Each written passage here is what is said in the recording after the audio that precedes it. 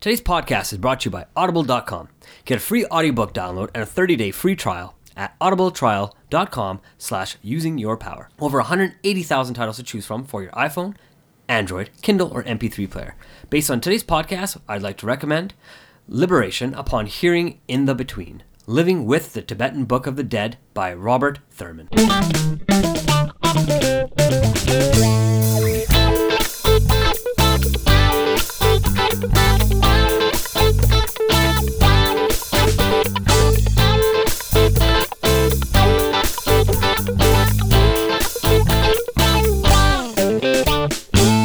Welcome to Using Your Power. I'm David Andrew Weeb, and joining me is Maveen Kora. How's it going, Mav? I'm good, man. How are you? I'm powered up, man. Yeah? Yeah. Love it. Why are you powered up this week? You know, I'm focusing a lot more on simplicity these days and getting my business and my life and my work life and everything down to simpler, manageable concepts. But that's a lot of thinking, actually. Yeah, I think it involves more thinking to think about how to make it simpler rather than more complex. You know, for example, what services do I actually need? Which services do I no longer need? Which ones am I paying money to month after month that I could actually be saving and using towards more effective or more valuable things? So all those kinds of things I'm beginning to think about more and more these days. Right. And just like anything, right, it does take time to develop a system. And once you get that system in place, I think we were talking about this right before we started recording here, but you start tweaking that system, you know, little bit by little bit, maybe every 2 weeks or maybe every month or whenever, right? As maybe new tools come out, you're always going to be retweaking just to make sure your systems are always staying in place. So it does take time, and it's never really ever finished, is it? It's not. You don't really get it perfect. And if you happen to be using one product to help you with that process, and then all of a sudden you decide later on, oh no, I like this service or this tool or this app better than this tool, so I'm going to replace it. Now your process looks completely different because maybe it was tap the button in the right side, upper right side of the screen before, suddenly it turns to tap the button in the lower left side of the screen. So now your process is different, even though you're going through the end result, I guess, is the same, but the exact steps could change a little bit depending on what that looks like. Right. So, well, you know, let's keep track of how things are going, and let's keep sharing that, right? Exactly, yeah. Awesome. So what are we going to be talking about today, David? We're going to be taking a look at death, and this was a subject that I suggested. Wow. So why are we going to be talking about death? I mean, it's definitely one of the most different topics that we've talked about on the show. So why are we talking about death? Partly is it's timely. So if it wasn't timely, I'm not sure whether it would be something we should really get into in this moment. But a dog recently passed away in the house. The owners had a really, really hard time with it. Sometimes I've heard pets can be harder to get over than even people in our lives sometimes. I know that I've experienced quite a bit of death in my life. So, you know, it's a timely topic in that sense, but it's also something that I've experienced quite a bit and something our listeners no doubt have experienced too. And not knowing how to deal with it maybe sometimes as like a freelancer or business owner, or maybe just more ambitious person that's trying to take life by the horns, get more done, and all of a sudden somebody dies. I mean, this is exactly the patterns that tend to play out in our lives when we're busy and we're trying to work towards goals. So it's something we need to think about and process. Absolutely. And, you know, and I know when you told me about little Max, the dog here, passing away, It was different for me too, right? I mean, I come over and I've had an opportunity to just play with the dog and, you know, pet him, and he just barks and he jumps on my leg, and he's he was a fun guy and little guy, but, you know, it's different. Like, you know, now when I do come over and we're recording or we're doing stuff for the podcast here, you know, there's no dog, you know, coming and jumping on me anymore. You kind of start missing that feeling, you know, not that, I can't compare my loss to the loss of the owners, obviously, but it is a little bit of something that I've also lost now because, you know, every time I came over, I did look forward to this little dog coming and saying what's up to me, right? Because that's kind of the way he says what's up. He's just coming and kind of, you know, panting and wanting to be petted, and kind of took off after he got his little fix, right? So it is a little different for everybody in the house. For sure. It is. Yeah, you've had the chance to sort of be part of that as well. And you might have known him for a shorter period of time. But for the time that I've lived here, I've pretty much known him the whole time that I've lived in this basement, I guess the last not 4 years, but 2 or 3 years or so, since about 2014. So, or end of 2013, I want to say. So that's something that's been a part of my life as well. And he was kind of everyone's favorite dog around here. Right, oh, for sure. And I know there's 2 dogs here, and I saw a third one, a different one the other day, a little small little guy too. So I don't know if that's a new dog in the house or is that... Well, it's a new dog in the house, but the owner's girlfriend is temporarily staying with us while she's moving. So that's really all that is. It's kind of a transitional thing. Right, so it's just temporary, and then that dog is going to be gone soon. So pretty much. Okay. So, well, I guess, since we have a really good reason to talk about death, I guess what's your first thing that you like to talk about? Well, I want to get into this, and we actually did on a previous podcast kind of talk about sort of the cultural associations of death as well. So that's going to factor into some of the things that I say for sure. Like if death is more accepted in your culture, then maybe it's not something that's as hard for you, but we'll get to that. Really, the first thing I wanted to talk about how death can be very unnatural feeling. And there are different theories as to why this is, or at least things that I've come across myself that I've been thinking about more and more is, why does death happen and why does it feel so unnatural to us? One of the things that I thought about was sort of what the Bible makes reference to is the Eden, right? It was basically a place that was perfect. It was a great place to be. You were surrounded by nature. You were surrounded by other animals. It seems like you could possibly even converse with animals. Really, any food that you wanted to eat that was available, you could eat it. So we kind of went from, the Bible indicates that we went from that place of being in the Eden to being cast out from Eden because of the sins that we've committed. Now, it sounds crazy, and I don't know if that is exactly how it went down, but it's at least an illustration of how things went from being perfect to not being as perfect. And now all of a sudden, death became a part of that as well. We might have lived eternally if we had still been in Eden, or if we were still in Eden. But now, because we're no longer in Eden, we don't have that opportunity to live forever. There's a finite time frame on our lives. And another thing to think about is just from the spiritual perspective, some people say that our souls are pretty much permanent. And in that sense, they're eternal. They have no beginning and they have no end, or at least maybe they have a beginning, but they certainly don't have an end. So the spirit, even though the body passes away, the spirit still continues to exist long past that point. So those are a couple of thoughts and theories on why death feels so unnatural. Also, another indicator might be that the Bible indicates people live to be hundreds of years old as opposed to just dying at 80 as now the expected age has become. Right. Yeah, I think in some of the characters in the Bible, I think they say it's like over 900 years old or something like that, right? So it does show that it's potentially that there is a way to live forever, at least in that age, for whatever reason that was.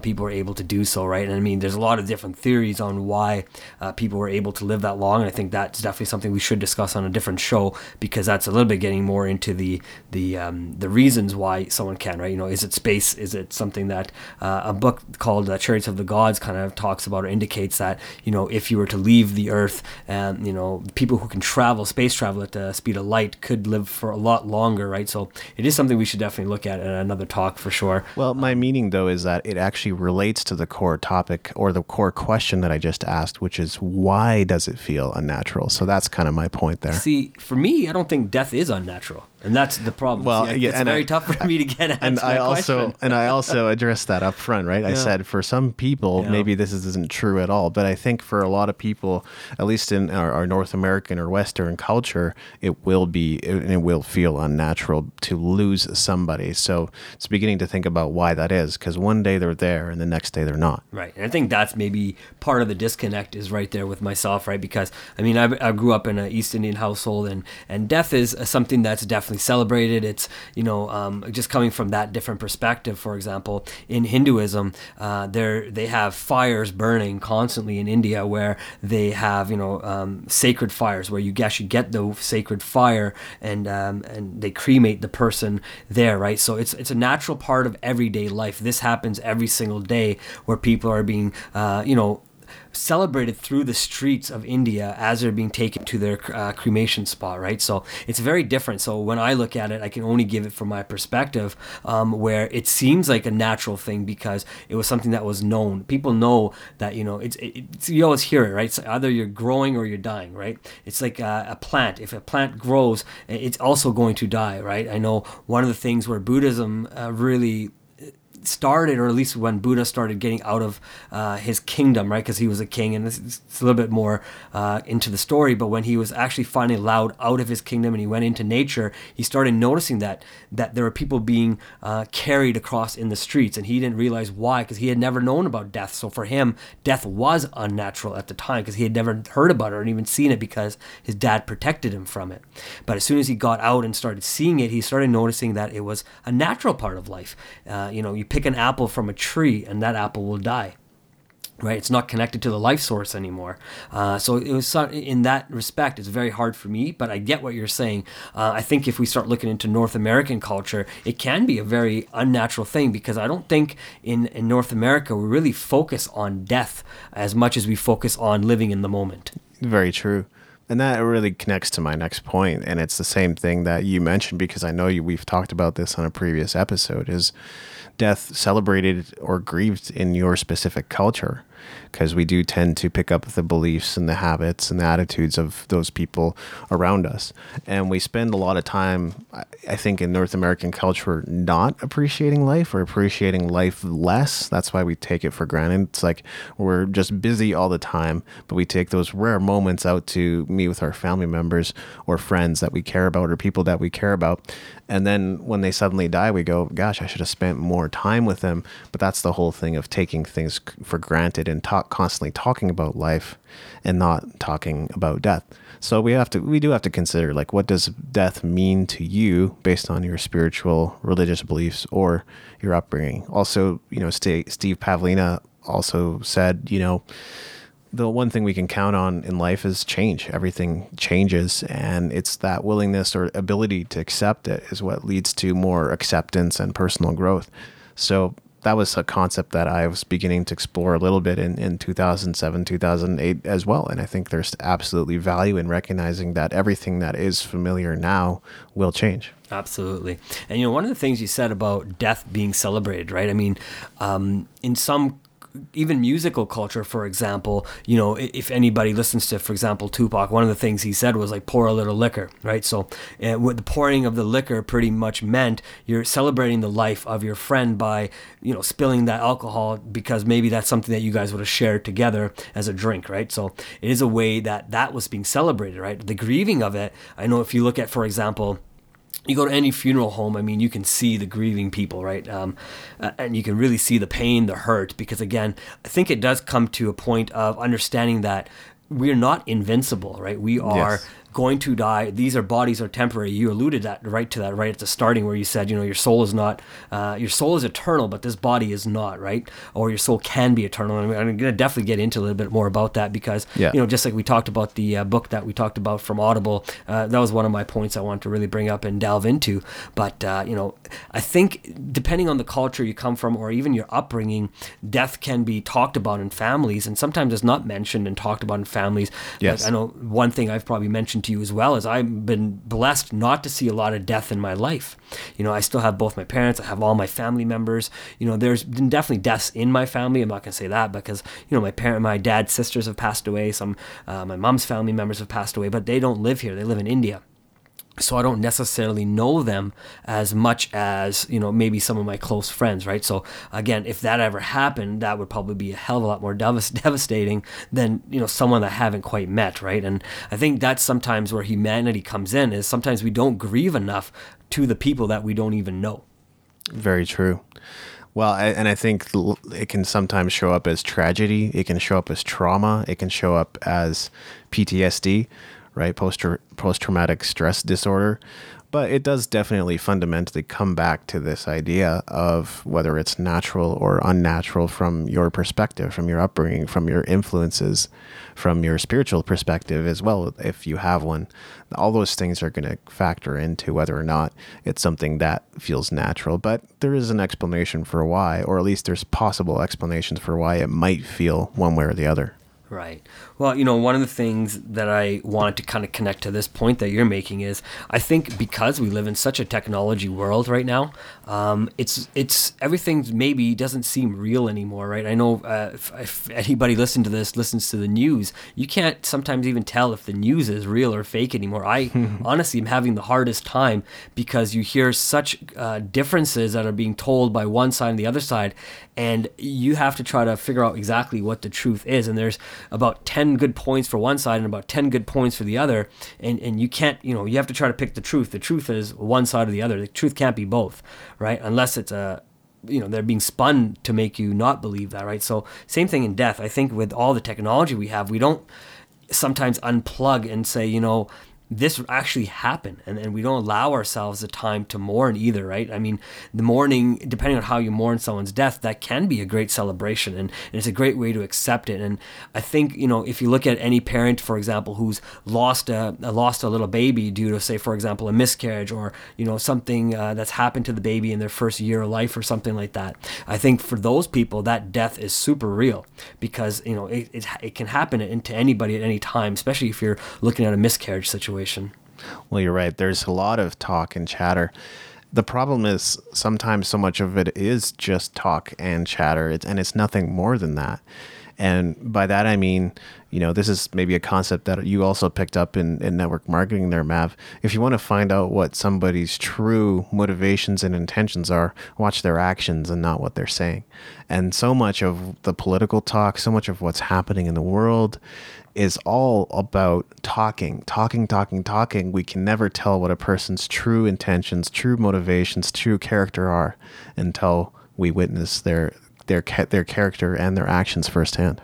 Right. Well, even when people die, not necessarily in physical body, but you'll see that in the news, for example, people's characters are being assassinated, yes. Right? So, for example, you look at someone like Bill Cosby. He started off, as a teacher, and then he started teaching people, and then he went into TV shows, and he's been very good. He's been always a lovable guy, and you see him as a father figure, and a lot of people have seen Bill Cosby as a father figure growing up in the 80s and the 90s, and being Captain Kangaroo. I remember watching him on that show. I mean, it was pretty crazy, and only a couple of years back, you hear all about these allegations that were made against him, and really they assassinated his legacy, right? So they've killed off his legacy. And what does that mean to somebody like him who's still alive? And when he goes, when he dies, what are they really going to say about Bill Cosby now, right? Was he a great teacher and a great comedian, or was he just some sex maniac who killed a bunch of, not killed, but he, I guess he would have, if he did these crimes, he would have killed these people, not physically, but he would have killed them mentally and morally. He would have maybe brought these women down, right? So it's very interesting. That's also why there's so much value in being a person of your word, and why people like that are really hard to find. If you are somebody that does what you say you're going to do, you are actually a rare individual. The problem happens when we assume everybody is going to do what they say they're going to do, which is not necessarily the case. Right. Well, one of the things that I was thinking about is this ties into a little bit, I know, maybe sharing a couple of personal stories that, of experiences that we've had. Like I know I said, I haven't had a lot of people that I know that have passed that are super, super close to me, although I do know people who have passed away, right? I mean, I think we all know people who have passed, and people I've met here in Calgary, people I've met in different areas. And, just for myself, for example, I've had friends who've passed away from like cancer and stuff, right? So one of the times that when I first had met my wife here, and we had to go to Seattle because one of her cousin's husband had passed away from cancer. This guy was the most healthiest guy that I can imagine, right? I mean, this guy was cut. He was physically a physical specimen, realistically, right? He was muscular, no fat on him. He ate very healthy, didn't eat anything bad.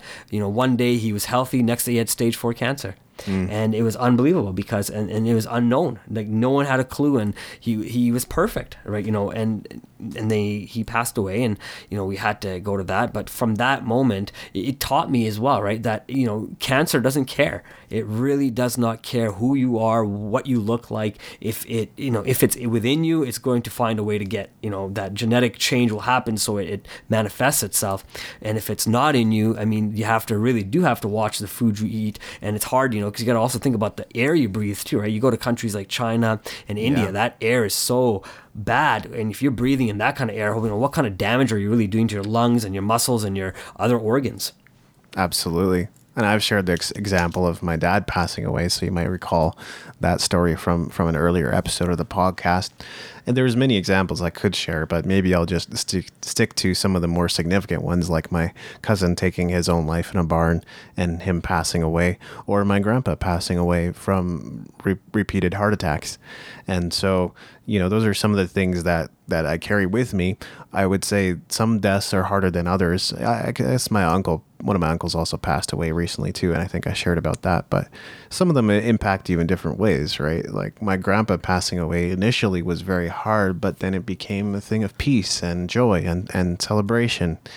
And my dad passing away has had, close to a lifelong impact on who I am and what I do, and my passions and the person that I've developed into. So that one is obviously one of the most significant, but those are some examples that I could certainly share and talk about. For sure. And, when I met my grandparents, I never actually met my mom's grandparents, or my mom's parents, sorry, so my grandparents from her side. The only time I ever did meet my mom's grandfather was when I was 10 years old, and we were actually going to India because my mom was told, you should come here now because your dad's only got a few days to go, right? So we had gone and traveled to India. So I met him on pretty much his deathbed, and 2 days after my mom showed up, he passed.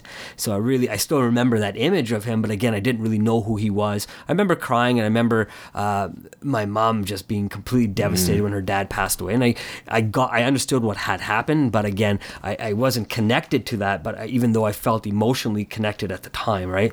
And I got to meet my grandmother, or my mom's mom, but again, I didn't really know her. And when she passed, I really didn't know who she was, right? I'd met her one time that I physically could remember. I think I'd gone to India when I was 2 or 3 years old as well. And I don't remember being there, so I don't even remember meeting her back then either, right? So one physical time that I do remember, my dad's parents, for example, they actually came and visited us in Montreal, was living with us in Montreal.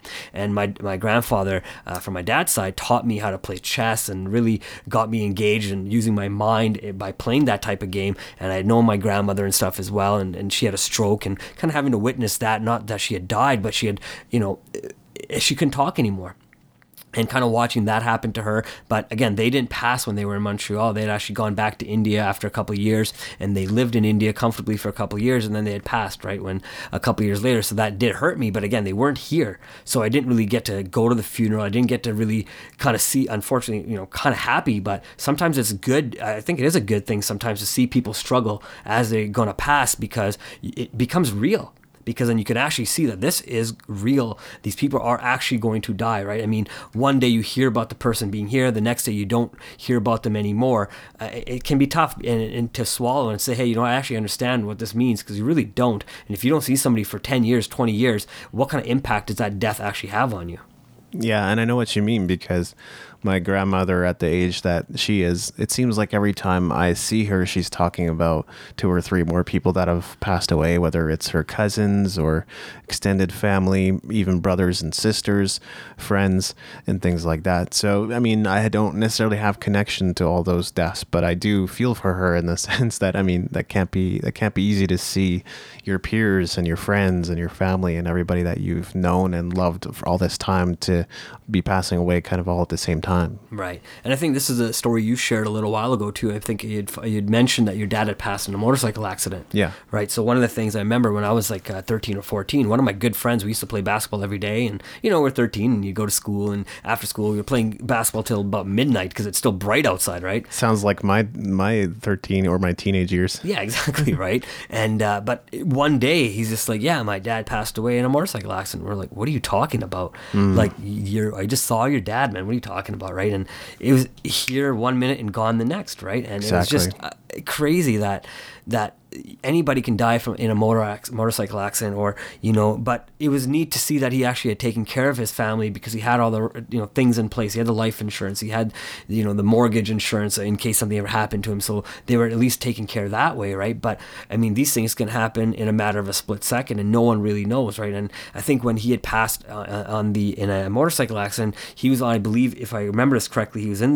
their left hand lane, and there was a semi who had taken a wide turn, and he had nowhere else to go but hit the semi. Right? Similar idea. Yeah, it's just crazy, right? He was a great motorcycle driver. He was very careful, but again, you can't control what the semi driver was doing or what another vehicle was doing, right? So in a split second that had nothing to do with his own control, he was gone, right? So.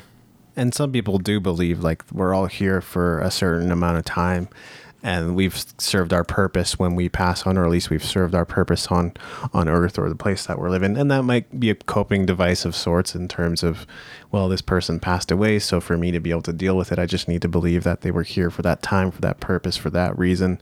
But it can also help you in the sense that, I mean, they may not have known that that time was coming sooner rather than later, but they still lived out what they needed to live out and their purpose was served. Right. I think you said something, deal with it, right? That was the words you just used. And I guess, asking you, how did you deal with your dad's passing? I mean, what did you do then? And what have you continued to do to kind of deal with it or be at peace with it? Well, I mean, beyond the things that I've probably already shared about to a large degree. First of all, I don't know if there is any big picture way of dealing with that kind of tragedy and loss. But it was certainly watching my family members not deal with it, not cope with it, have a hard time with it, endlessly talk about it, got me to where, no, I don't want to do that anymore. I really do want to grow and expand and move beyond that in my life. My dad will always have that place in my heart. He'll always be important to me. He had tremendous impact on people in the short amount of time that he was here into his early 40s. And, it is hard for me to believe that he served, quote unquote, served his purpose in that time that he was here, but he really did accomplish so much to where I think it made more sense to move on and work on myself at that point in my life, even today, or especially today, because I don't think I had that realization instantly. It made more sense to honor him by continually moving forward in my life. So coming to that realization was not easy, but it was part of that personal development process. It was part of reading books, listening to audios, processing the life events and things that had happened, and also just maybe even admitting to myself that, okay, what was the result of that? Why do I feel like I'm inadequate? Why do I feel like I'm weak? And even through my own addictions, that was part of my learning. It was like, okay, I'm attracted to certain things because I lost this through my dad. So I begin to find these keywords of exposure, right? Because when you don't have your father, when he passes away at 13, 14, that's what you feel. You feel exposed. You don't feel like you have that protective covering. So it was really moving like that deep psychological or deep counseling or even deep group therapy work that I had to do to get into some of that. Right. Wow. That's pretty crazy because I know, we've talked about this quite a bit and, it's not something that I like to bring up, but it's something that I think it's a great topic to talk about because there's so many people who've been through the same thing. And no question. I've seen how you are compared to some other people that I know that are dealing with death. And so I do bring it up on purpose because I think you deal with it a lot better than most people that have dealt with it or are still dealing with it. Right. So I think you're a great example on how to deal with something like that. Just to kind of give you an example of myself, I think I've talked to you about my cousin's grandma, right? And I consider her my grandma. And actually, it's an interesting thing that both grandmas have actually come to me in a dream. One came to me just one time. That was my dad's grandma, or my dad's mom, sorry. And my cousin's grandma actually came to me in a dream, I believe, 3 times now. And in my last dream I had of her, I actually got my closure, right? So I was really able to deal with that death because I never had a chance to see her. And in that dream, I asked her all the questions, and I remember just crying in my dream and talking to her and just asking her, why'd you die? Why'd you have to die? Like, I never had a chance to see you. And I got to see her in my dream, and, she told me everything would be okay and don't worry about it and just live life, be happy and take care of, everything I got to take care of and take care of my family. And it was interesting. She told me all that without saying a word. It was just being in her presence that told me all that, right? And that's how I got my closure. It's been actually very interesting because right after I woke up and I messaged my cousin right away and I just told him all that, and he's in Montreal, so I had to tell him that because he was probably one of the closest people to her, and both my two cousins, right? Because again, it's their grandma, right? But I just felt it was important for them to know that I finally got my own closure, because I know they had a chance to probably get their closure there at the funeral. They were there, right? I mean, there are so many unfortunate circumstances I wish I could change and go back, but I mean, things are as they are. But I think that's why she came to me in my dream, to let me know everything would be okay. You know, there's that movie with Matt Damon and I want to say Robin Williams. I think it's called Good Will Hunting, right? There's that moment where he's in that counseling session with Robin Williams, and he just repeatedly tells him, it's not your fault. It's not your fault. It's not your fault. And he breaks down, right? It's like that moment of sort of acceptance, but also realization that, well, he'd been so hard on himself, and that's part of what he was feeling on the inside. It wasn't anyone else being hard on him, but he was being hard on himself. And I've experienced something like that too, where I was at a church in a service, and I felt like God just came to me and just held me and said to me, it's okay. It wasn't you. It's not your fault. I can't remember the exact words, but it was something along those lines. And it was just saying like, it's okay. I've got this. Like I've taken responsibility for it. You don't have to. And that's really the story of the Bible, isn't it? That God takes responsibility for humanity. It's funny you said that. I was just thinking about that. I'm like, that gives people, if you're stress free, it gives you a reason to live to the age of 900 or 200-300, because you put everything on God and let God take care of everything. So if you don't have to be responsible for it anymore, all you have to do is live day to day, be healthy, and do the things that you need to do to provide for your family. I'm assuming that's exactly what they did at those times potentially, right? Because if you've given everything to God, you're really giving it all to God, and by trusting and having faith is what they say, is then that's where life can be given back to you. That's what you'll hear in 12-step groups as well, right? Let go and let God. That's like step 1. Right. Wow.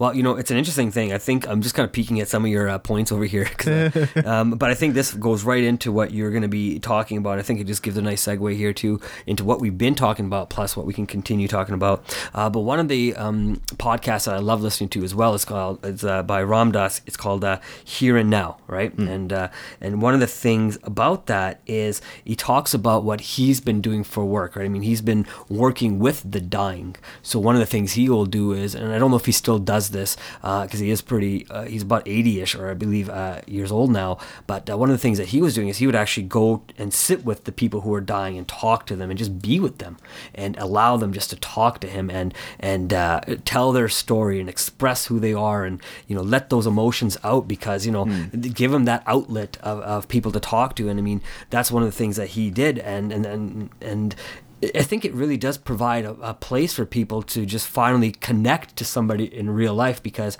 so unfortunately not everybody can be at the deathbed of their family member or a friend or whatnot as they go through all these hard times, right? I mean, even sometimes parents, you can't be at your parents' bedside because, if it's a prolonged, death, for example, it's very hard to be there. You will make your best efforts to be there. Absolutely. I do believe that for a lot of people.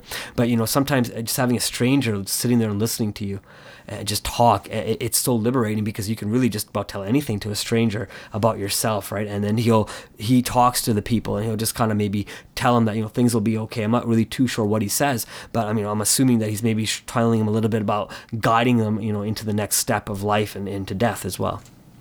Fascinating. Yeah, I wanted to talk a bit about grieving, right, which definitely connects to what you're talking about. And the reason I bring it up too is because, unfortunately, in North America, I certainly can't speak for other cultures or countries, we don't have a process for grieving. And it seems ridiculous maybe to some people that we would even have to stop and think about it or learn about it, like read it in a blog post or something. But like grieving really is, it's something, if you don't do it, I've seen the effects of what happens. I think you were hinting at that too, Mav. It's like you've seen friends with parents pass away or whatever, and their life trajectory led them down maybe a much more harmful route, or a route that isn't exactly supportive of their full potential or who they could become, or absolutely, stuff like that. So if we don't learn how to grieve, then we might carry that with us and we'll bottle it up. And that's the unfortunate tendency that I see a lot of the time. So I think, first of all, taking time, certainly during the funeral, but the time leading up to it. So when you first find out somebody has passed away, you're going to be in shock. more often than not, at least here in North America. So you're not gonna be able to necessarily accept it in that moment, but you will eventually come to that realization, right? They're no longer with us. So when you reach that point, if you don't grieve, if you don't begin to let those emotions out, you will begin to bottle them up, and you won't be able to process them later. Now, some people do process in public, some people do process in private. So I'm not telling you to weep your eyes out in public if that, for whatever reason, that doesn't seem like the right setting, or you're still in shock, or you're not able to do it. But if you are able to do it and you are there, then I would encourage you to weep. I would encourage you to cry. I would encourage you to voice how you feel, what happened and what that person meant to you, and to begin to express that in words to the people around you. And if nobody's willing to hear it, tell it to the wall. There's absolutely nothing wrong with that. But to begin to let it all out, if you're a songwriter, writing songs is a great way to begin to express that and to begin to achieve healing. I know Eric Clapton wrote, tons of songs about the son that passed away in an unfortunate accident. So there's so many ways to express it and to let it out, but not letting it out is what causes a huge problem. Right. And I think one of the biggest things that are a really issue in North America is the fact that even if, you tell your boss at work, for example, that, somebody that really close to you has passed away, they only give you so many days off work as well, right? And that's probably one of the biggest problems here in North America that I see is, you have maybe 3 days off, 5 days off, and you're back to work. You got to go focus back on your 40-hour work week or your, 60-hour work week or whatever it is that you're putting in, right? And have you really given yourself the time to understand what just happened? Have you had the proper time to grieve, like you're saying, and just cry or talk to somebody or get into art or get into poetry or whatever you need to do? Go for a walk by yourself and then sit on a park bench and break down by yourself, whatever you need to do. Yeah. But have you given yourself that time, right? And some people definitely don't, and it takes a long time. And unfortunately, I believe in North America, a lot of people, especially men, are used to bottling a lot of emotion up, right? So what we do is we're told from little kids, don't cry, don't cry, you're a man, don't worry about it, right? Be a man, grow up. And we're told these things. So when we come to those times of death, we hear those things in the back of our head. Hey, grow up, be a man, real men don't cry. And, only little kids cry, little girls cry. That's kind of what we hear, all these derogatory statements towards women put back on men. And we're told, don't be like them. But, in reality, why aren't we being like the ladies who can show that emotion? Exactly. Why are we always just being logical, right? It doesn't make sense to me. So it does make sense to grieve, but if we don't get that proper time that we need off, it can be very tough. And I understand the company's position that you might work for. Yeah, they need somebody in the chair to do the work so they can make money off of you being in that chair because they're paying you money, right? But again, how effective of a worker can you be when your mind is not at work, right? I've seen that tons of times as well, just all the different jobs I've worked, and people end up either quitting or they just get into a depression state of mind, and it's just a bad cycle to get into, right? So I think grieving definitely at the right time can happen too, because sometimes I think, like you were saying, it doesn't always happen at the exact time of death, right? It does take a lot of time sometimes to process what just happened. Yeah. And that is one of the major challenges you identified there, Mav, is just the people around you. How do they respond? How do they react? Many people don't know how. I think it's one of the major things that the owner of the dog, of Max, is going through too, is there's lots of people going like, are you okay? Can we go out? Do you want to do something? And she doesn't, the owner doesn't want to do anything. And it just depends, right? Sometimes you do need those people around you just to hug you, to encourage you, to help you, to talk to. And sometimes having those people there could be, harmful to the overall grieving process, or again, depending on whether or not you're bottling up things. So yeah, people is a major challenge. Work is a major challenge. I found that sometimes having something to plunge back into is helpful, but still within the context of that, processing it is super, super important. Right, and I'm going to ask you, maybe play devil's advocate a little bit, because I love doing it. And, what about the fact that sometimes when people are grieving and people are coming up to them and saying, hey, man, are you okay? Do you need a hug? Do you want me to cook? Do you want me to clean? Do you want me to do this and that for you? Do you want to go out? Let me take you to a movie or whatever. People like that sometimes. They want that additional attention, so they don't allow themselves to grieve properly or fully grieve, and then they want their friends to continue to come to them and ask them about it, right? Because some people do live in that space where they want the full attention on them. What do you think about that type of situation? Well, it can be, first of all, it can be too much for sure. For some people, they can't even handle that level of people helping them out from day to day and getting things through. But for people who are perhaps addicted to that, attention could also be unhealthy in other ways too. It's just showing you that you're not getting your needs met in your day-to-day life, whether that's relational or friendships, or just the way in which you deal with yourself, your relationship with yourself, because that's really where it all begins. So are you meditating? Are you journaling? Are you beginning to consider your thoughts and considering your own insanity? Because we all have every one of us has a part of our thinking that is wrong. So you're addicted to that because you don't feel like you're getting enough of it. So what is at the root of not enough? And for me, that's not a hard question to answer. Like if I was in that situation, I'd say, well, not enough of my father is part of that feeling of not having enough. But not having enough, continuing to think that way would lead me down to a path of debt, would lead me to a point of desperation and not getting my own needs taken care of. So you have to think about your needs and why those needs are not being met. Right. No, great answer, right? I just wanted to kind of play the other side of the card. Sometimes there are people who are addicted, it can be too much, Mav. Absolutely. Yeah.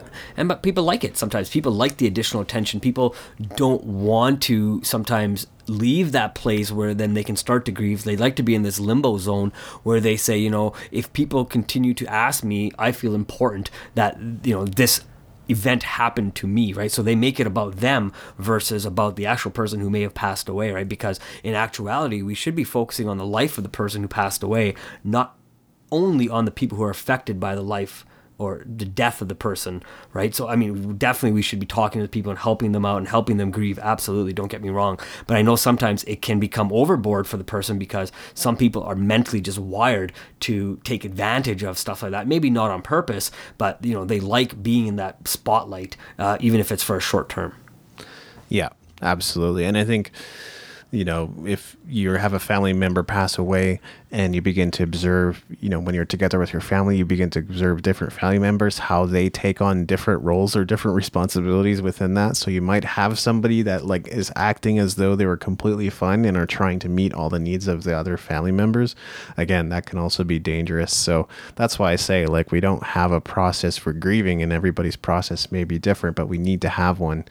And not just take things on arbitrarily. Like if you're the kind of person that wants to take over their whole lives, make sure that you're done grieving, or at least you've processed it to the point where you feel that you're able to help. If you're on the receiving end of the help, consider the person's state. Are they okay? Are they in a position to help you? And if you are, addicted to that, then consider, whether or not that's actually going to help with your health, your mental and emotional health long term.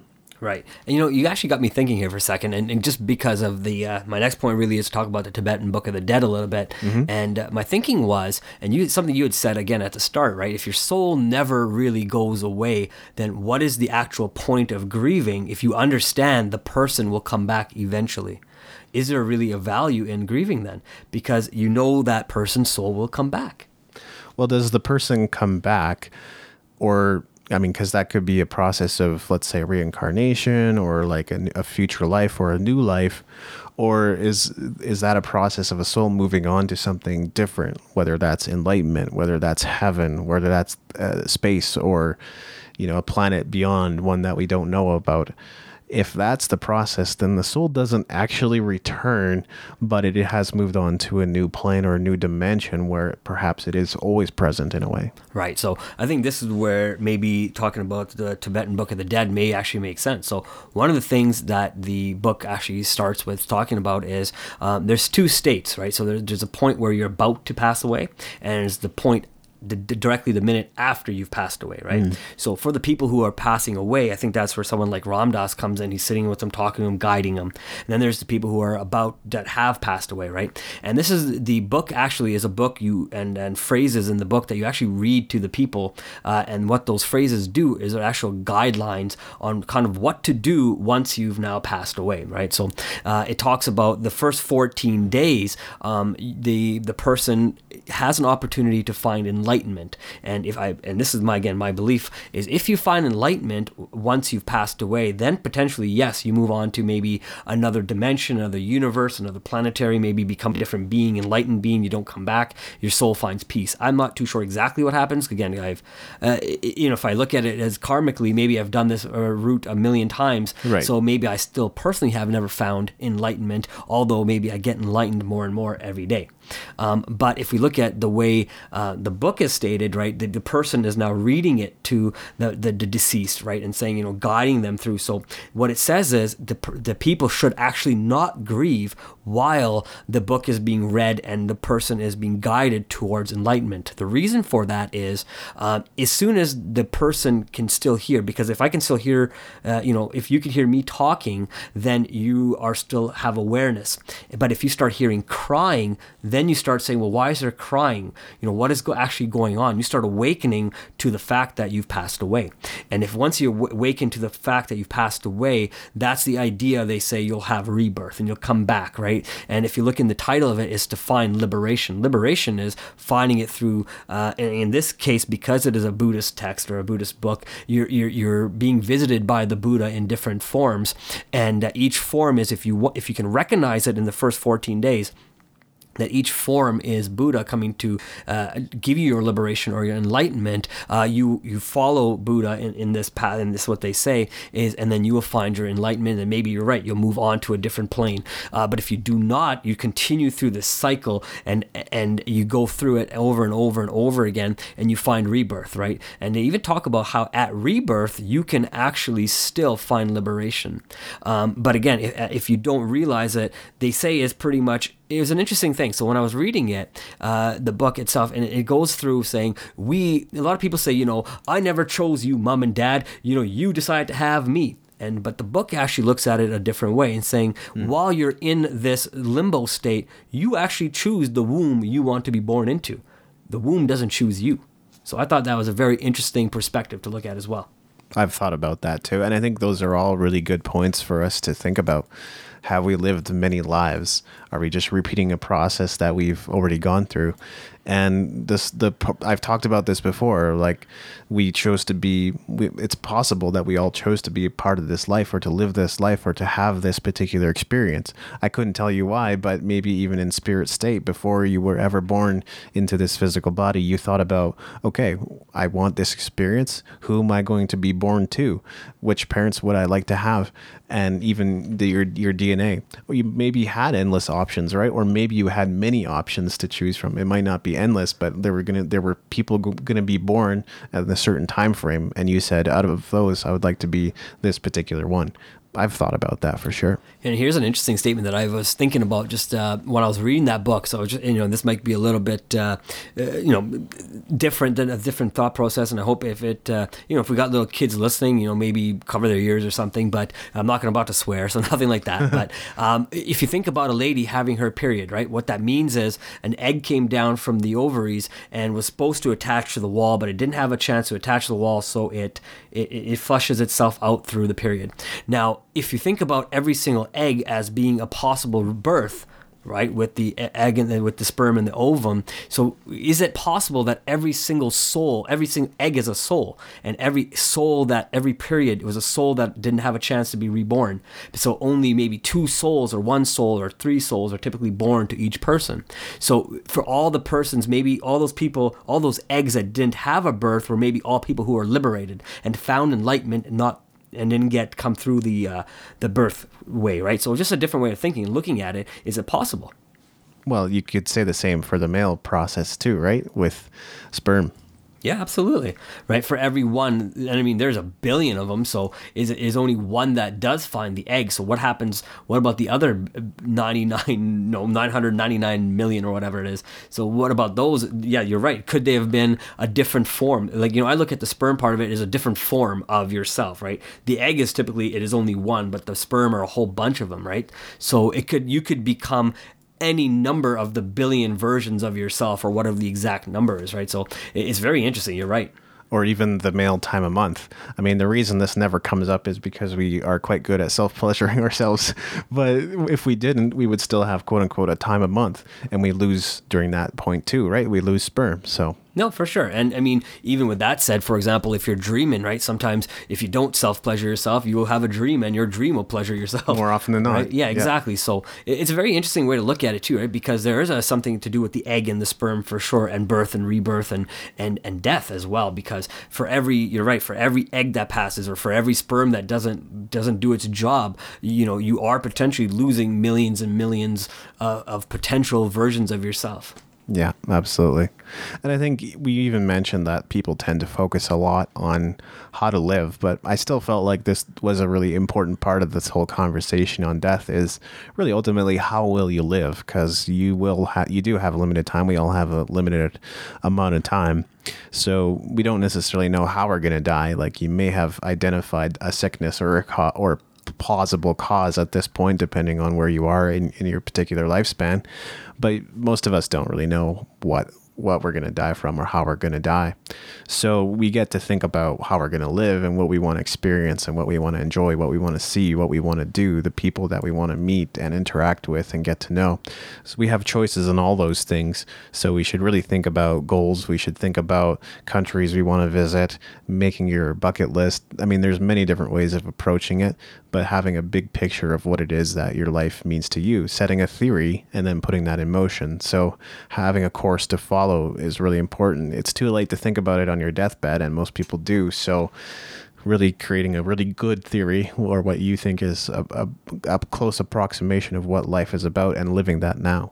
Right. And if you have a chance to reflect on your deathbed, because not everybody gets that pleasure, right? Sometimes death is spontaneous. There's so many different ways to die, right? So it can be very tough, but it's interesting. I read a book a little while back. It's called Tuesdays with Morrie, right? So it was about a gentleman who was, in this case, Morrie, who was suffering from ALS.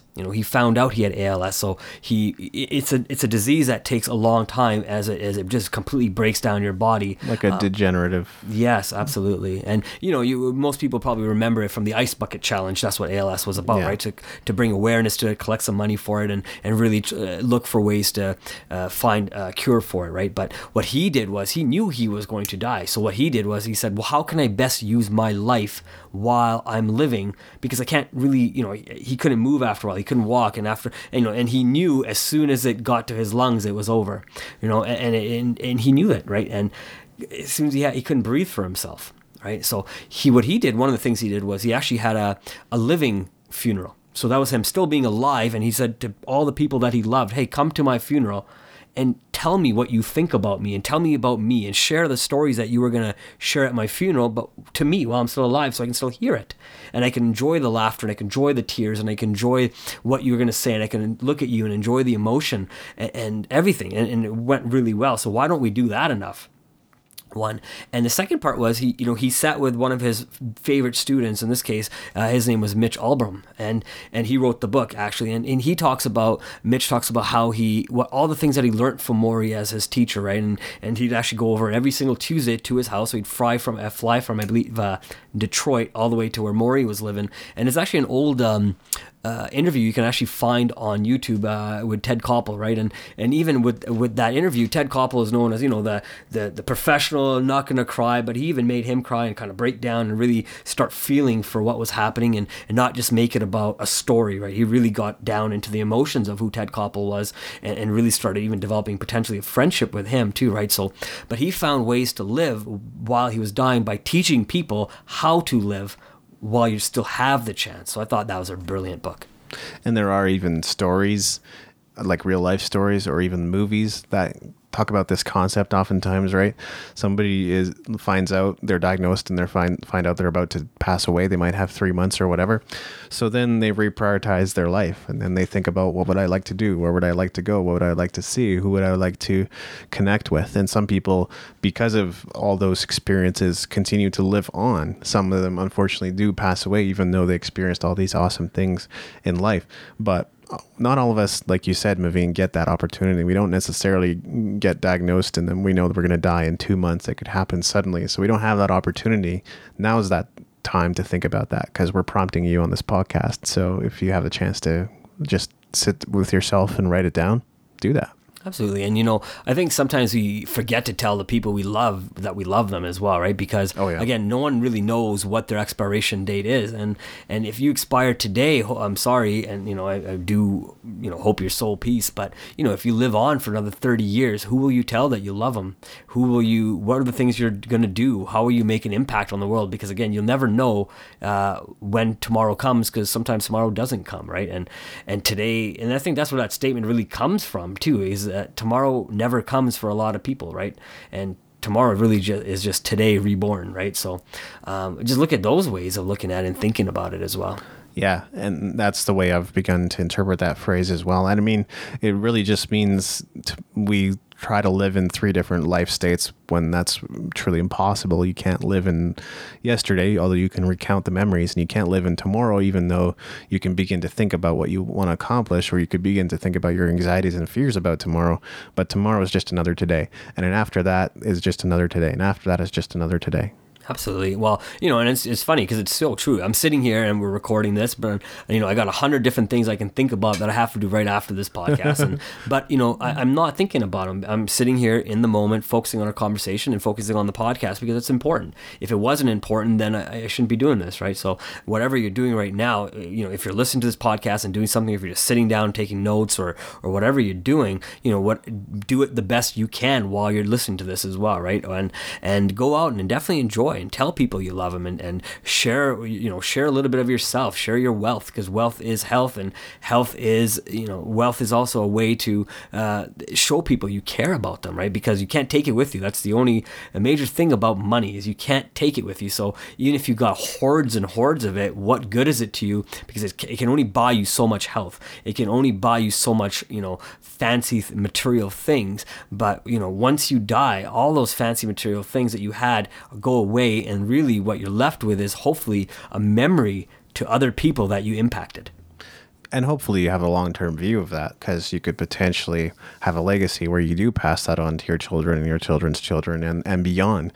So now the money does have a purpose, but the purpose now extends beyond you and beyond what you can see and beyond your own lifespan. So it's important in thinking in that way too. But also a really good point there, Mav, you made was this thing about trajectory. So if you made the theory that life is about money and I need to earn as much money as I possibly can, you know, you need to think about whether that's truly going to be fulfilling for you or not. For some people, it may be, but it doesn't give you the experience necessarily to experience life, experience nature, experience, you know, getting to know different people and building relationships and things like that. It might actually end up being a hollow, narrow-minded life that doesn't involve anything other than work, and more work. And No, some of the people do get married, but I hear they don't have great marriages. I wonder why. Yeah, no, you're right. And, you know, it's funny, you made me think, because if you look at statistics say that most people probably only make about, let's say, an average about $30,000, maybe $40,000 a year, right? Yeah. An average. You know, there's people we know that make a lot more. There's people that don't make any because they're on some sort of government assistance. But on average, if you're looking at about $30,000 a year. Now, if you were to be able to earn, let's say, $50,000 a year, but residually, where it's ongoing, it's incoming, do you need to be a millionaire? No, you have, you know, an additional. Well, you are in a way, but you're not a multimillionaire, or, you know what I mean? You don't have $1 million coming in. You have $50,000 a year. 30,000 is really all you needed to live the old life you were living. So what could you do with the additional $20,000 and 8 hours of your day back, because it's coming in now residually? And I've heard some very smart people say essentially that if you're making $5,000 a month passively, you are in effect a millionaire, right? But that's going to happen over the long term. Like you said, Mav, you're not an instant millionaire. It just means that you have enough money coming in regularly that you don't have to work for will eventually make you a millionaire. Well, exactly. And I don't think I think that's where sometimes people focus is, I'm going to work myself to death trying to make $1 million a year. Yeah. Well, you know, most people would be happy. You know, I've heard a statement, if, you know, to bring your wife home as an example, all you need to do is create another $400 worth of income on top of, you know, whatever the male's income is, let's say, for example, and that could bring your wife home. because that'll cover more than enough of all the bills, because you don't have as many as expenses anymore, right? Depending on, again, you look at the way you look at your lifestyle, look at that, but what could an additional $400 a month do for you? That was one of the things I used to always hear in network marketing, but then I started actually thinking about it. I said, $400 is not, they're not lying to me. It's true. Very true. Yeah, how would my life change with $400? And how could I actually start living now before I die? And it's not strictly a thing of happiness, although money does provide options. Basically, there's studies showing that none of us get any happier than we are if we make more than $70,000 a year. So there could be a tangible difference leading up to that point. Like if you go from 40 to 50, 50 to 60, 60 to 70 year over year, then there might be a tangible difference in your happiness year over year. But past the $70,000 point, apparently there's no difference between how happy you ultimately are in terms of how much money you're making. Right, and I'm not sure about that overall. I mean, that's a great thing, and it's possibly true. But I look at it as, if I'm making, say, for example, $70,000 this year, I start looking at my lifestyle, and I start living to that $70,000 lifestyle. And then once you start living at $70,000, what typically ends up happening for most people is they start living over that $70,000 lifestyle. Absolutely. That's where credit cards come in. And then, so they go back to work, or they start working a little harder, they start creating more, and then they start getting to that $80,000, and then they get to do the exact same thing. So it's this cycle of always wanting more, and you're never happy with what you have. Well, that's the part of the equation that is problematic, because we can't account for personal differences. A lot of people will spend their monies in ways that they see fit, which may not necessarily be the right way. If you were earning it year over year, or if you had to build up to it, then you would have more respect for money, a greater understanding of how to manage it and handle it. But if it's suddenly thrown into your lap, you're right. So many people don't have self-control. They don't know what to do with it. They don't know how to manage it. Everybody is suddenly asking them for money so that they can pay off their debt. Meanwhile, you haven't even touched your debt because you think you have unlimited resources. You do not, and you end up spending it. So those kinds of things you can't really account for. Right. And, it's even funny because when I first was working at the bank, I found out, when it was coming down to tax season, it was like, you get taxed when you're alive, and then you get taxed when you're dead. Right. And I was like, what are you talking about? You get taxed when you die? He's like, absolutely. Your estate gets taxed. And because, you've built so many assets. So it's an interesting thing that, if you think money is the only thing in this whole world, then, when you die, I guess you don't have to worry about it. But the people who are living, absolutely, if you can make money, you can put some away, and you can set up the right businesses where things are happening, and you have a passive income set up, we don't have to worry about always using your physical body to work. Then you can go out and do all the things you want to do. But if you don't have that chance, because not everybody wants to have a business of their own, some people are more than content of working 9 to 5, working for somebody else, and that's okay, because we need people who are doctors that are working for hospitals. We need people who are taxi drivers who are working for the citizens of the city, right? We need those kind of people, and there's nothing wrong with it. But if you don't know how then to save your money at that level of the life that you've chosen to live at, it can be huge problems, not for you because you've passed away, but for the people who you've left potentially a whole bunch of debt for. But the key thing that I wanted to just drive home was it's not about the dollar amount that I really want to talk about. It's about happiness, right? Because I was talking about happiness. Happiness does not increase past $70,000. And that was the key point that I really wanted to bring up. And like Derek Sivers recently wrote a brilliant post that said, if you spend 50% of your time working at a job or whatever provides the funds that you need for your life, and your other 50% of your time working on what makes you happy creatively, for some people that'll be music or songwriting or whatever, or building your business, then you will achieve, like he says, those are the happiest people he knows, is people who spend 50% building their life, 50% building their dream. Yeah, no, I can understand that, because I'm thinking about it too. It's like I said, if most people are only used to making, say, $30,000, how much over and above that do you really need to find that comfortable spot where you can say, you know what, I'm happier now, right? If you continue to still live the way you're living, but still now have more time, more flexibility to do what you want, you would be happier making $50,000, $60,000. You don't need $100,000. You don't need $400,000 coming in to be happy. Absolutely not. I know it's like, like you always hear, more money, more problems, right? So it's the true fact is the more money you make, the more headaches you will have, right? And if you live at that spot of, $70,000, if that's the number we're talking about, then, make that and be happy there. But keep in mind, with that said, inflation will eat you alive as well. Yeah. No, it's true. I mean, some of the problems that can certainly come up is taxes. You might be charged more in taxes if you suddenly get a large lump sum.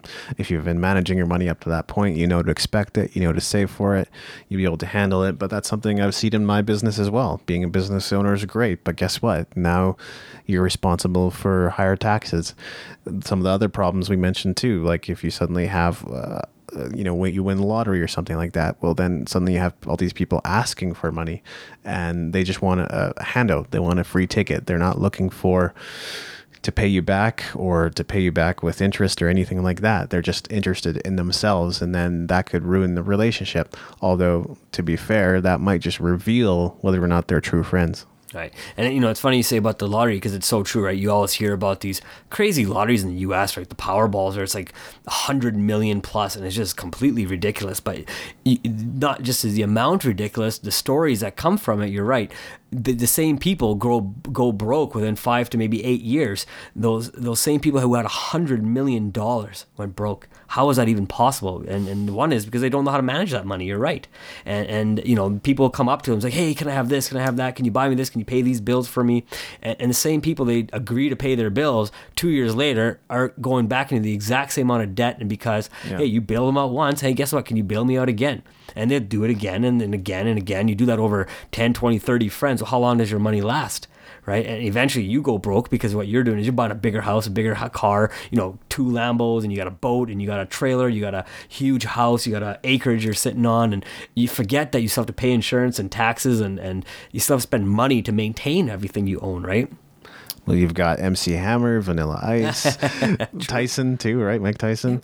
Yeah, I've all gone through various financial challenges. So yeah, it's not about an issue of the dollar amount, but I think in life and death, that's something you have to think about is how much money do you want to make? How much money do you need? How much money allows you to be happy and pursue the things that you want to do or enable you to have the options that you want? It's funny. In the answer sometimes is zero. You don't even need money to be happy. It's true. Because like we were talking about in other talks, like, we're going to India, you see poor people and they're happier than people with money. And it's amazing because I never thought that was even possible being a little kid until I saw that in my 20s. I was like, wait a minute, these people are dirt poor. They have nothing. They can't provide for their families, but they have this smile on their face that I wish I had on my face at that time, right? Mm-hmm. I was just like, I don't even have that. And I'm the one who traveled overseas to your country and spent my money, hard-earned money, to come to your place and enjoy it. And I see you enjoying life way more than pretty much every single person I know. How is this possible, right? And there's something to be said that you don't need money all the time. What you do need is a good core people around you. It's interesting too, because a lot of the video games I think are wired to get you addicted in that way too. Let's say like an old game like SimCity. Well, you start out making very, very, very little money when you build your city. The goal is to get to the point where you can start keep building and make it sustainable. But if you build too many police stations and fire stations and you build too much infrastructure, then you don't have enough money coming in to continually expand and keep growing your city. So you have to build it in moderation. But if you do well, you'll notice that, $10 came in this year, $30 came in the next, $50 came in the next, and gradually you can expand, but not much. So then you're kind of addicted to that process of getting a little bit, expanding, getting a little bit, expanding. So it's almost like we're wired for difficulty in a way, for challenges. Life without challenges is terrible. It's boring. It's mundane. I've heard hell described as doing the same things over and over, not getting any different results. That's hell. Well, if you had to watch the same TV show every day for the rest of your life, every hour on the hour, that would be hell. Yeah, Groundhog's Day. Exactly. Right? That movie kind of showed exactly what happens. It's going through the same routine over and over and over again. And that's what happens with people, right? We live in this 40 hours a week, a 9-to-5 type job, and we go through that same routine, and then we end up on our deathbed, if we're lucky, reflecting back and saying, man, I wish I would have done more. I wish I could have done more. And instead of wishing, I think, the best thing is to go find what it is and start doing it and start actually living today versus living tomorrow, right? Because I think that's what you were saying. A lot of people focus on tomorrow and saying, I'll get it done tomorrow. It's okay, I'll do it tomorrow. And then really never get to it because your to-do list is endless, and you keep adding more, and other things take priority over the things that you really want to do, because it's easier to do the small things versus the big things. But if you focus on the main thing, then you notice that the little things really don't matter anyways. So yeah, it's all small stuff. Yeah, absolutely. I got one last point to talk about, and this is a little bit different, right? So, for example, this is a great thing to look at. Hopefully, this never happens to either one of us for another 100, 200 years. But what if there was a death in a business, right? So we have a business here together, and what if something were to happen to one of us? Not necessarily physically, but what if one of us said, you know what, I'm done. I don't want to do these podcasts anymore. That would be a death of the business. What would we do there, right? So that's something to definitely look at, especially because there's a lot of business owners listening to this podcast, and if something happened to your partner said no, what would you do, right?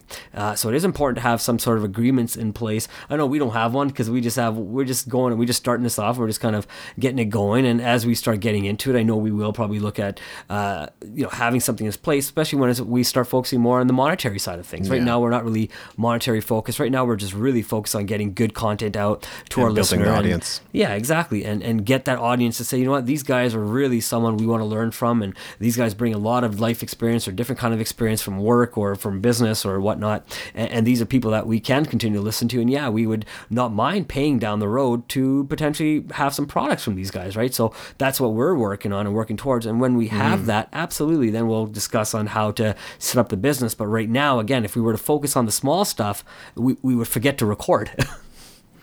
It's interesting. I have a lot of experience with this, right? Because I've been in bands that are no longer active. I've started businesses that are no longer active. I've invested in businesses that have gone belly up. There's various creative projects that I used to be involved in that I'm no longer involved in.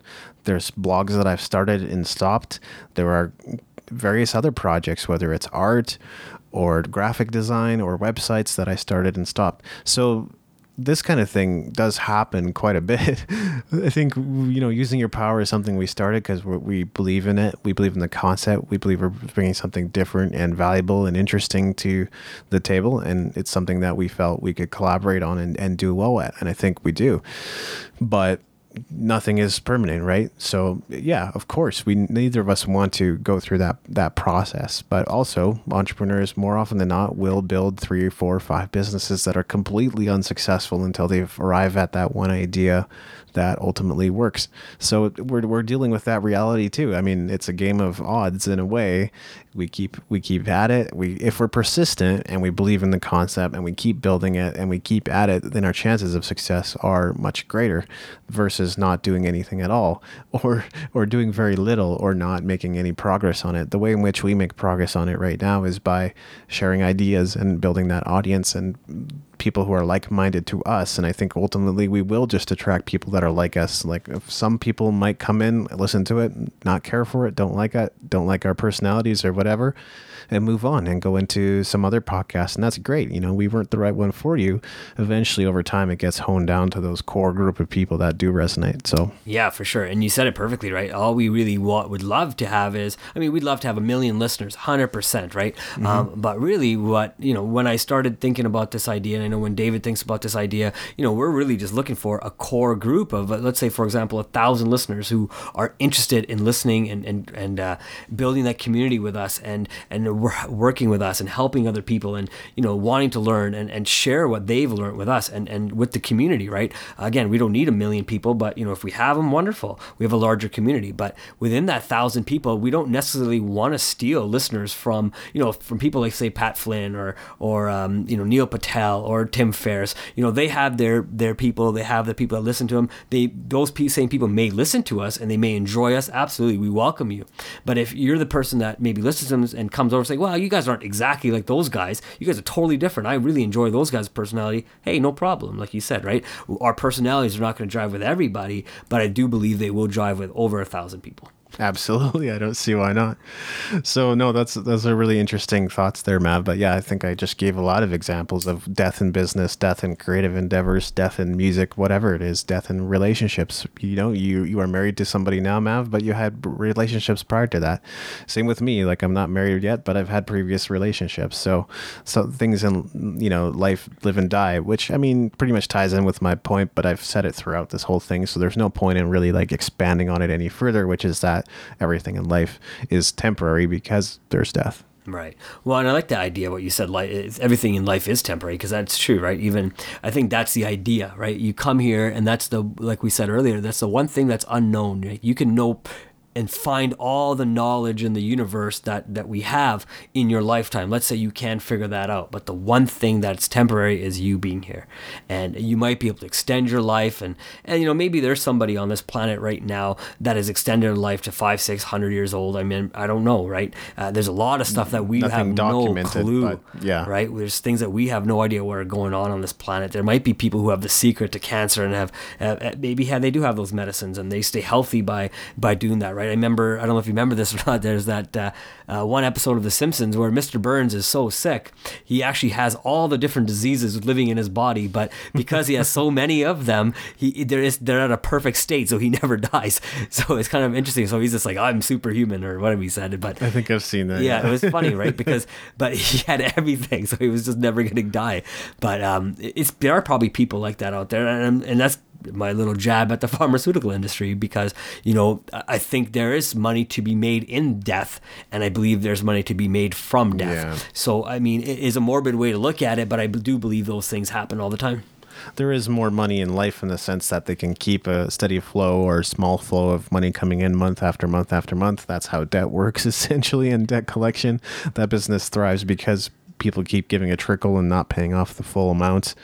And also because, I mean, let's face it, they are unscrupulous for the most part. They're trying to take money from you that they have no legal right to, because now they're representing a debt that, yes, might be true, but they don't have all the documentation, trust me, and information on what the nature of that debt was. They couldn't tell you what the exact credit card was, even in some cases. Or you might have two institutions collecting debt on you at the same time, which is also not legal. They cannot do that.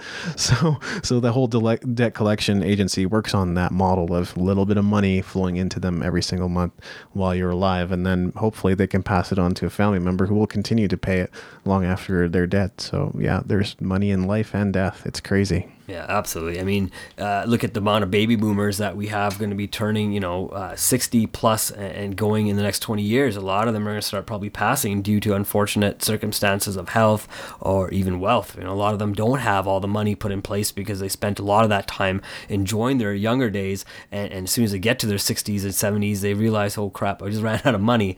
And what happens from there, right? The stress of that, having to potentially go back to work. And, you hear about these sad stories all the time. And it does happen, and sometimes, which is so morbid to think about, and it's just horrible, is sometimes it's easier just to take your own life than have to continually deal with the stress of going into poverty, because a lot of these people have never lived with poverty in the way that they're about to experience. So, if you're somebody who's of that age, or maybe you have parents of that age, help them take care of themselves before they get to that spot, because I do believe it is our jobs to make sure our parents are doing okay. And that's valuable because people need to be thinking about the different perspectives that exist. Some people will say, live life now, while you're young, do everything that you want to do. Don't worry about work. Don't worry about money. Don't worry about health. And some people will say, now's the time to plan. There just isn't a better time than now for you to begin to think about how you're going to live your life, how you're going to prepare for retirement if you're planning on retiring, what you're going to be doing in the future, and how you're going to be taking care of your health. So really, you got to think about what's right for you, because people will tell you every which way, right? No, you're right. 100%. Some people will say, have fun today, go and do whatever you want to do. And some people will say, take care of it now, but you just got to figure that out for you. Yeah, no, I agree. 100%. Nice. Yeah. Do you have a summary, or what are you thinking? I think my summary is essentially that in some cases, death does involve grieving if we're still alive. Not always, but grieving is often a part of death. And then also celebration I think it is important to celebrate people's lives. And I think we do a somewhat better job of that here in North America. At least we're thinking more in terms of how do we celebrate that person's life and not just think about their death, because really they had an impact while they were here. And it can also be a thing of peace, over time. It's not necessarily like a selfish thing to feel peaceful after someone has passed away. I think it's actually something that we should be feeling, at least, if we were to think that we have a God that cares about us and wants us to live a good life, then he should be providing that peace to us during that time of death. When do we need peace more? There just isn't anything of that sort. So, death has many different dimensions to it, and it depends on cultural attitudes. It depends on religion. It depends on spirituality and your upbringing. But so it's really hard to sum it up and put it in a way that everybody can relate to necessarily. But it's just thinking about what does it mean to you, and what impact and what influence does it have you on your life. Right. And I hear all the time, your life is about that dash, on your gravestone, right? It's about the dash, and what are you going to do to live your life in that dash, right? So, coming to your point about finding peace through death, absolutely. I think that's where meditation comes in, right? If you can meditate, you start getting connected to yourself. So you start understanding not only yourself, but you do start understanding life and death in meditation or from your meditation, right? And you can start then applying those things to people. And if you can find a way to have a better understanding, you're still going to grieve. You're still going to have that experience, and that you should experience when someone dies.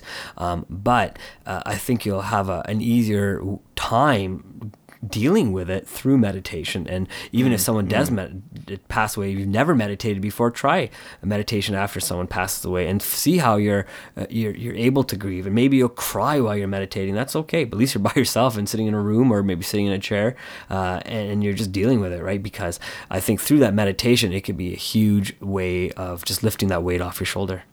That's a great summary, Mav. So we have a series of podcasts coming up on building your business or your freelancing career or just your side hustle. Can you tell us a little bit about that, Mav?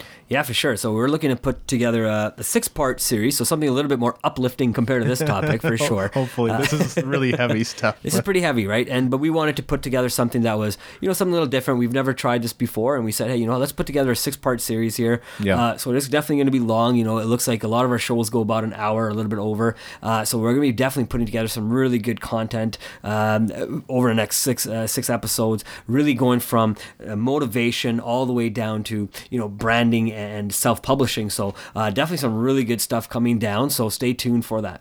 Absolutely.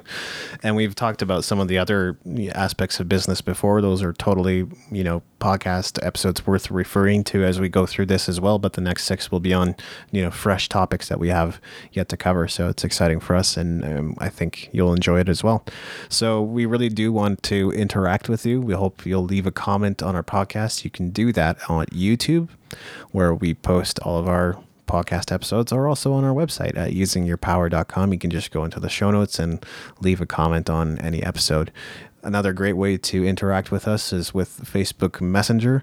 You can just click the blue icon in our website, leave a comment. We'll get it pretty much almost instantaneously, and we know that you would love to hear from us instantaneously too. And to the extent that we're able, we will reply to you as soon as we can. While you're on the website and looking for the comment section at the bottom, scroll just a little bit above it and go and grab our free audio for you. 10 simple ways to unleash your personal power that'll help you get going with some of the things that we talk about on this show. Really simple concepts that you can put into action right away.